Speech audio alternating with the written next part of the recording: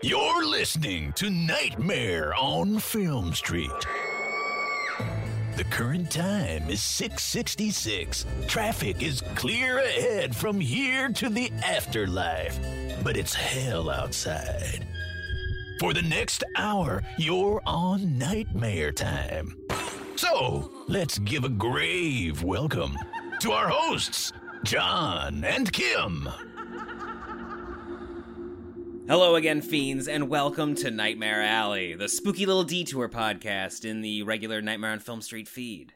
I'm John. I'm Kim. And we're taking a little detour today to bring you an interview that we did with William Sadler, star and main attraction of Bill and Ted Face the Music.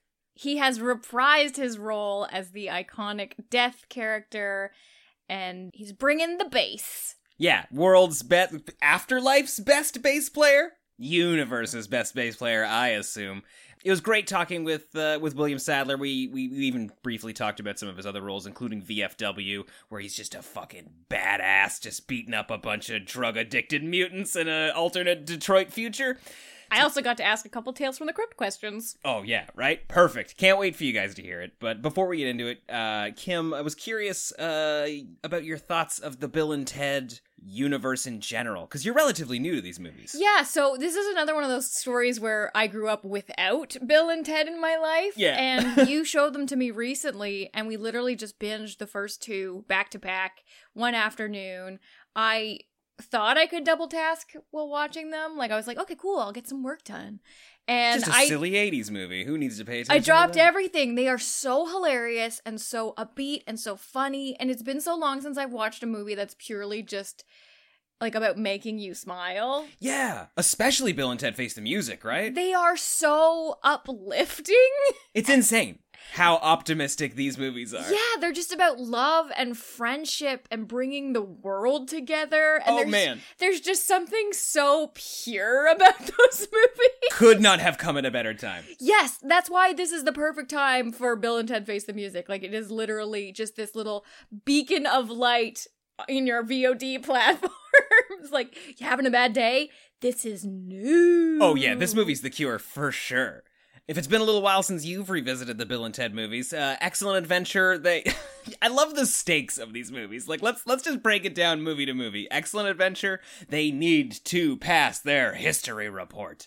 Oh, everything is gonna, like, the world's gonna end for them, in their minds, if they don't pass their history report. I mean, also, there's some messages from the future that say that if they don't pass their history report, they get broken up and they can't unify the world at some point, which Bogus Journey brings us to. They have to write a song that's gonna bring the world together and strike harmony, and we think they do that at the end of the movie. Especially because there's news reports that say, like, Bill and Ted Wild Stallions play Mars. World peace achieved. Yeah. Death does solo career. No one likes it. He rejoins the band. Yeah, but then Bill and Ted Face the Music. Literally, the world is crumbling. The universe as we know it is falling apart. There's some quantum temporal problem that you gotta buy into right away to really lock into this movie. But oh boy, do Keanu Reeves and Alex Winter just slip right back in. William Sadler too, obviously. Oh boy, do they slip into these characters effortlessly. Yeah, and then this one too, because it's 25 years later. We have the wives still. The princesses.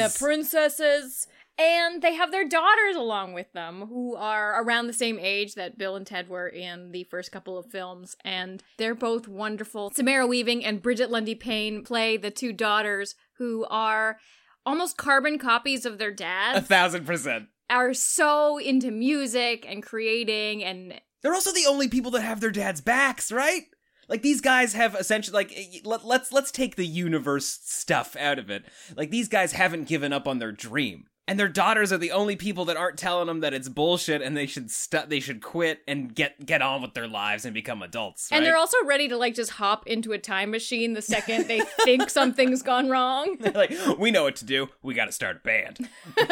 We gotta go get Jimi Hendrix, Louis Armstrong, and a bunch of other people that are not worth spoiling here. Because if there's one thing that's gonna save the world, It's music. And that's the corny idea that you gotta buy into when you see this movie. What are you talking about? We bought into it in the second one. I know. I'm the guy who believes it. I bought it! Yeah. A song can change the world, sure. But yes, I mean, this movie, it's a hell of a lot of fun. And I think it's the exact kind of movie we all need right now. It is the perfect escapism from just the awful shit we've had to deal with in 2020.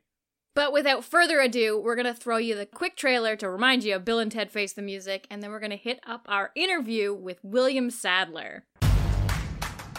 When your wives suggested couples therapy, do you think that this is what they had in mind? Definitely. I mean, we're a couple of couples, right? Bill, Ted, enough of the delusions. You didn't time travel, and you didn't go to heaven and hell. Here's a real idea for you. Be role models to your daughters. Get real jobs. Bill, we've spent our whole life trying to unite the world, and I'm tired, dude. Ted, we have a destiny to fulfill. Whoa. Greetings, my excellent friend. We have a problem. Step forward. A song created by Preston Logan, performed tonight, will save reality as we know it. Dude, we better write that song now. Or why can't we just go to the future when we have written it? And take it from ourselves. Except, won't that be stealing? Cheers! How is that stealing if we're stealing it from ourselves, dude? Dude, our dads are totally in trouble. We should help them out. No way! How's it going, Bill and Ted? We're putting together a most extraordinary band. Hey, you want to be in our band? This is ja fantastisch. We're gonna go talk to Death. Is he playing hopscotch by himself? Dude, he's cheating. Hey, Death. Life, it isn't a wild stallion. Let's rock! Be excellent to each other. And party on, dudes. Yeah! Billy! Dance! How you doing? Well, you know, we're dead and we're in hell.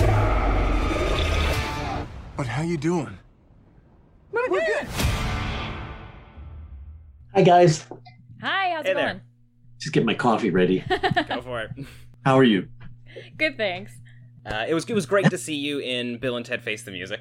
How did it feel to get back in the Death Shroud again? It was great. It was great. It was a little... Those robes are heavier now.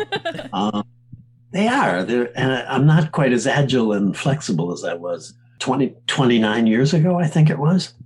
But I was surprised at how quickly all of that just disappeared once we got on the set and these characters started to come alive. I started interacting with Alex and Keanu, and the thing was, I guess I shouldn't be surprised, but it was just easy and fun. It was effortless. Once we pulled the trigger on the thing, it was just like, it was like we'd never stopped. That's so awesome, though. Like, so it felt like there was no time between. Like, yeah, exactly. It was like we'd been shooting. It was like we filmed Bogus Journey yesterday. We're older. We both, we look older, but I think the spirit and the fun was still there. I guess that's what I mean. The energy and the the way these guys react to one another was like it had never ended. Yeah, and you have great comedic timing, by the way. How hard is it to steal every scene from goofs? How hard is it to steal every scene you're in from goofs like Keanu Reeves and Alex Winters?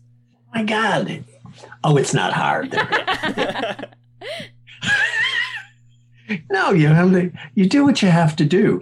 The thing about the Reaper is he's this huge character. And he's written that way. I mean, he's not a normal human, he's sort of bigger than life, and he's not like me. I mean, I'm not like the Reaper at all.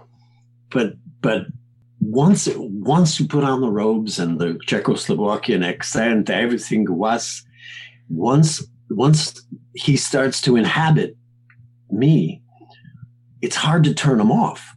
That's what was really fun about playing this guy, was also like making stuff up. You know, he has his own opinions about everything. And they're not necessarily my opinions. This is like, and they're sometimes they're not even in the script. But they, he's larger than life, and where I guess Bill S. Preston and Bill and Ted are more human. You know, they're they have to abide by the rules here on Earth. So are you saying that you're going method on this character? Like, he's saying things that even you don't expect? I just let him go. You know, I just let him go sometimes. And if it's funny and if the crew falls on the ground laughing and it's, works, if it works in the scene, then it's a good thing. And if it, he's a funny character, which is really fun to play. I mean, he could almost read the phone book, and You'd it laugh. would be amusing. You would, you would laugh. Yeah. So I'm very fortunate that it happened at all, because when I played him the first time, I was way too young. They were looking at like Christopher Lee. Oh wow. Oh, wow. Right, from the old Hammer movies, Christopher Lee. The big boomy voice. Yeah, I mean, they were looking all over the place for who looks like the Grim Reaper, who looks like the Max von Sydow in the Seventh Seal. Yeah, it's got to be somebody who looks like they're 1,000 years old.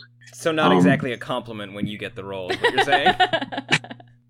Well, I did the first audition, and I did the Czechoslovakian accent, everything. And about 3 weeks went by, and I got a phone call from the casting director, Karen Ray, and she said, "Bill, you got to come back and do it again. They think you're too young. So go to a Halloween store and get some gray and put it in your hair and black out your teeth, and then come in and do it." And I thought, wow, that's gonna look like and so I called the makeup guy from Die Hard 2, which I had just done, Scott Edo, and told him my problem, and he said, "Well, come on over to my house. I'll make you look old." So the day of the audition, I sat in his kitchen in Marina del Rey and made me look 70. Oh wow. And then I got in my car and drove to Orion, to their offices, and I did the audition again, and got the role. But I forget where I was going with this story. But I was too young. I was too young the first time around. So now I'm the right age. That's great. But you bring such like a humor and a levity to the role, which is perfect for Bill and Ted, because it's so funny and it's so about friendship, and it's great that we've brought it back for the younger generation, because I feel like now's the perfect time to unite the world with friendship. I agree. Could there be a better time for a movie about friendship and love and be excellent, and everybody's so excellent different to each other, man? Wow. I mean, I think anyway. I can't wait. I can't wait to see how people react to it. The anticipation is killing me. Yeah, and people have been talking about this movie for they've been talking about this movie since 1991. People have been talking to me about it for like 29 years. So when are you going to be death again? When are you going to be death again? Yeah. Well, this is the first time that you've reprised the role, right? Like you brought him back on Tales from the Crypt. But that was just very briefly. It wasn't really quite the same thing. I guess I've been carrying this character around in my pocket for a long, long time. I actually did him in a sketch comedy show called Assaulted Nuts on YouTube. You can catch it. Just Assaulted Nuts.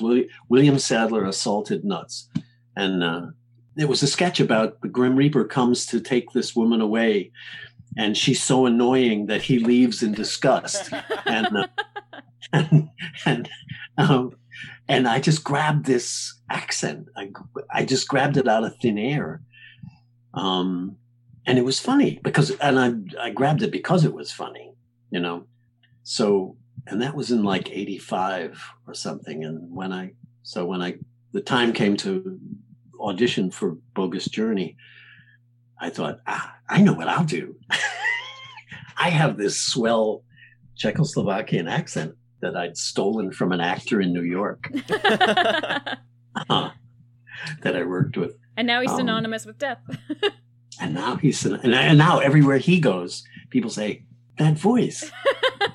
His name is Jan Triskin. And I thank you. I will be forever grateful to you, Jan.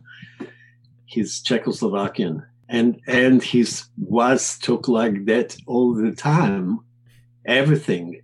So, and I just always found it was like silly. So.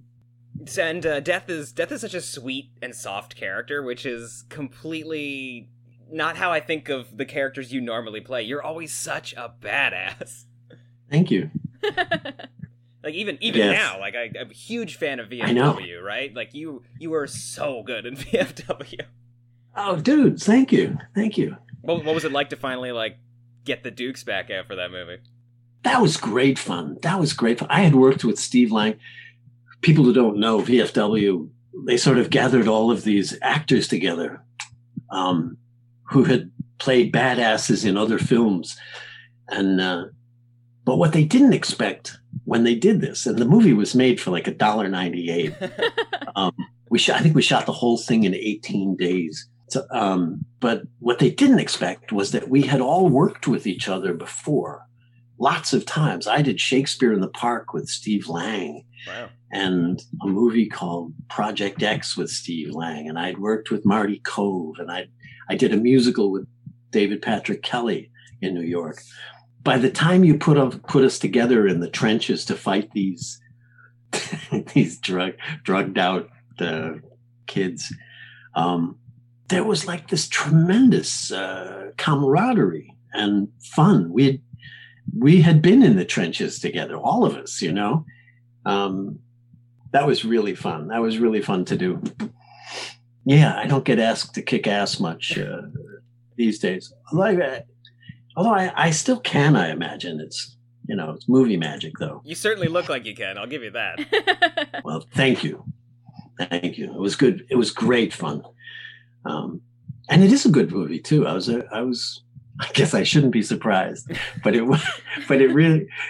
people reacted to part of what happened was the camaraderie and the amount of genuine respect and love that the guys in this film have for each other comes across in the story. So when they're in a fight for their lives, you care about them. You actually care about them because they clearly care about each other. And the same is true about Bill and Ted also, right? Like you've got these characters, they're trying to save the world, but they're really trying to save the relationships they all have with each other too. Right. Exactly. And I think that's what people respond to. And it isn't always there, It's get thrown together with a bunch of actors and don't know each other. Yeah, and there's also such a big resurgence with nostalgia too, and I think once people see the Death character again, I mean, if they finally do that Tales from the Crypt reboot, they're gonna ask you to be in it. Would you do it? Sure. Tales from the Crypt reboot. What do you mean, the Demon Knight or the... Either. I'll take either. Or play Death again. Both. I totally expect them to come to me with a script called Reaper Madness. I'm very into That's a great title. Sold. I'm there. And I guess real quick, like you've obviously worked with Alex Winter and Keanu Reeves before. How is it acting with younger versions of those characters, Samara Weaving and Bridget Lundy Payne? Oh, they were delightful. I think they were maybe just a tiny bit intimidated. Yeah. But they were great. They stepped right in. The scenes that we did together, they just picked up the mantle and ran with it. It was great. It was sort of like, it always feels like playing jazz, you know, where you take a riff and then they go, and then it goes back and forth between you. And that's what makes it come alive. And I just thought they were wonderful. I thought that was some brilliant casting. They're terrific actors, and they kind of embodied these, you know, those Bill and Ted characters without looking like they weren't doing caricatures or just an imitation of what Keanu and Alex had done. They had like found their own versions. No, I was impressed. I loved working with them. Right on. And we like to ask everybody that we talk to if they could program a double feature at the drive-in. What 2 movies would you play for people to have like a great night at the drive-in? Oh, wow. Wow. Oh, wow. I think it went, wow. At the drive-in. Absolutely. I would do, well, if you're going old school, then it's got to be like Jason and the Argonauts. Right on. You know, or, you know, Ben-Hur. Epic. Something really epic. Some big widescreen epic. As a double feature. Unforgiven. Right on. The Clint Eastwood Unforgiven. I'd love to see that on a big screen again. Yeah. Maybe a double feature, maybe a Western double feature. The Man Who Shot Liberty Valance. Okay. And The Unforgiven. We're due for more Westerns. We're due for a Western resurgence. I think so. I would love to do a Western. They'd have to tie me onto the horse, I'm afraid. I've only ridden a horse once in a movie, and it was just, I was surprised. Don't you have a smoother horse? Isn't there? I mean, you don't have to have a horse for a shootout at like underneath the bell tower. So I think we just got to get you the right character, right? Well, thank you again so much for taking the time to talk to us. We really appreciate it, and we really enjoyed the movie. Thank you. Have a good day. Bye now. Bye-bye. Bill and Ted Face the Music is available right now at select drive-ins, movie theaters, and VOD. Let us know what you thought of the film over on Twitter at NOFS Podcast, on Instagram at Nightmare on Film Street, in the Horror Movie Fiend Club at facebook.com/groups/horrorfiends of NOFS, and in the Nightmare on Film Street subreddit at reddit.com/r/Nightmare on Film Street. But that's it from us this week. I'm John. I'm Kim. Stay creepy. It appears you made it out alive, but we'll get you next time. Help us to grow the horde. Leave a 5-star review on Apple Podcasts or wherever you subscribe. More terror can be found lurking on our website, nofspodcast.com. Until next time, stay creepy, fiends.